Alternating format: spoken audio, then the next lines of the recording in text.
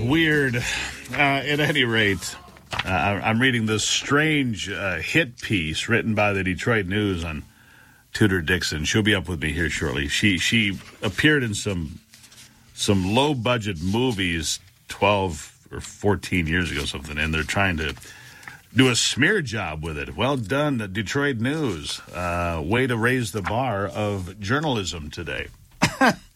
At any rate, speaking of journalism, how about Politico getting its hands on a draft decision from the United States Supreme Court? It's never happened. Steve Dulan, licensed attorney and professor, all-around good guy, here with me. Dulan, good to have you.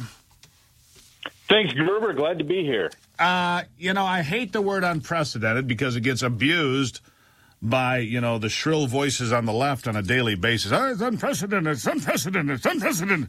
Oh, shut up with your... But this time it actually really is.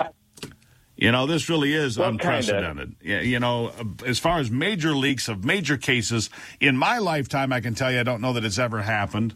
Apparently it happened in 1973, though, originally in the Roe v. Wade case. But this one shows, and I've read good portions of this draft, very narrowly tailored to focus only on abortion. What do you make of the leak, first of all? I mean, that just undermines the United States Supreme Court, which is apparently perfectly fine with the left as long as they get their way.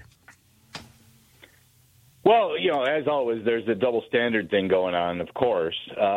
And I'm really interested. I hope we find out, just to satisfy my curiosity, who actually leaked it, because there is a good argument that it's unlikely to have been one of the clerks, because it would be career suicide, right? That's one theory.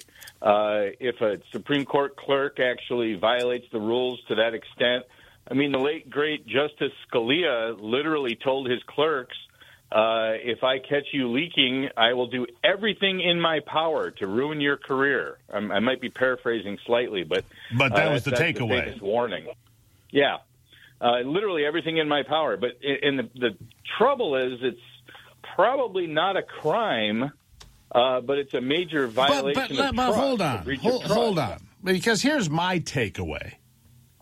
My takeaway is, in today's atmosphere, in today's environment, it wouldn't be career suicide, because the left, the imbeciles on MSNBC or BSNBC, as it's better known, would celebrate this person, probably give them their own TV show, give them a book deal, make them a pile of money about how they're trying to save the Republicans, save democracy. By destroying democracy, we're saving it, or some such stupid thing. This person would become a celebrity and possibly wealthy because of it. Maybe they don't care about their career. Well, and it took me a day or two to come around to that way of thinking. And what actually kind of got my attention is the recent passing of the Weather Underground terrorist who ended up passing away as a 70-something-year-old tenured professor with honors and accolades. And exactly. He started off as a Weather Underground terrorist. As a bomber. So I did eventually come around to the position that you're taking today, which is, well, actually, there's probably enough reward out there to make it worth it if you are a clerk and you leak it. Dulan, listen. We could have cut down on the lead time. You just have to listen to the program more. You would have come around far sooner. Right. We can cut that lead time right down, buddy. I need to quit spending all this effort doing my own thinking. I get exactly. It. I mean, the left doesn't bother with its own thinking. Why should you? Just come here. I'll tell you how to think. Good Lord. What the hell's wrong with you, Dulan? Good Lord. All right, so the takeaway, though. It's a legitimate document because John Roberts says so, right? Legitimate document. Sure. But if you read it closely, and I saw a passage of it yesterday, that is, it's very narrowly tailored, because you got these people saying it's going to outlaw, gay children in the classroom and gay marriage. No. In fact, there are passages in it that specifically say that's not the case, and you cannot take this and extrapolate it for other cases. In what I've read, right? Or am I wrong? No, well, I agree with that interpretation, and I have since I read it too. It doesn't look like it's going to have an impact on anything else. because what makes this a sticky question has always been balancing the rights of a fetus. The question is, when does the fetus have rights? And the Roe Court in 1973, with then current knowledge, balanced it one way, and this court's balancing it a different way, apparently, assuming that this draft ends up becoming the opinion. Right. And there's no guarantee of that. Drafts are drafts. There's a reason that drafts are supposed to be destroyed.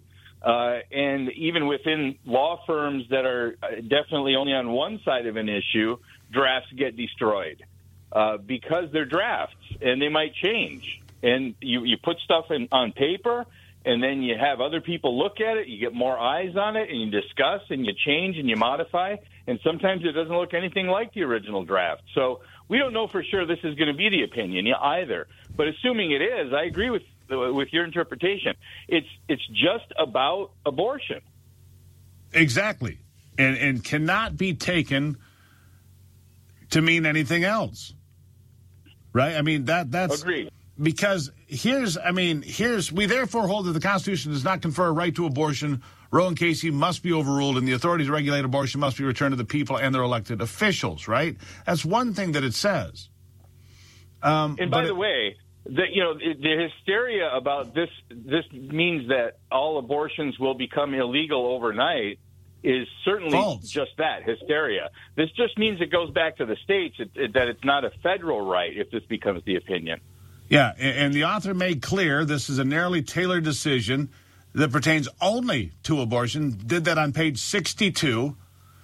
To ensure that our decision is not misunderstood or mischaracterized, we emphasize that our decision concerns the constitutional right to abortion and no other right. Nothing in this opinion should be understood to cast doubt on precedents that do not concern abortion.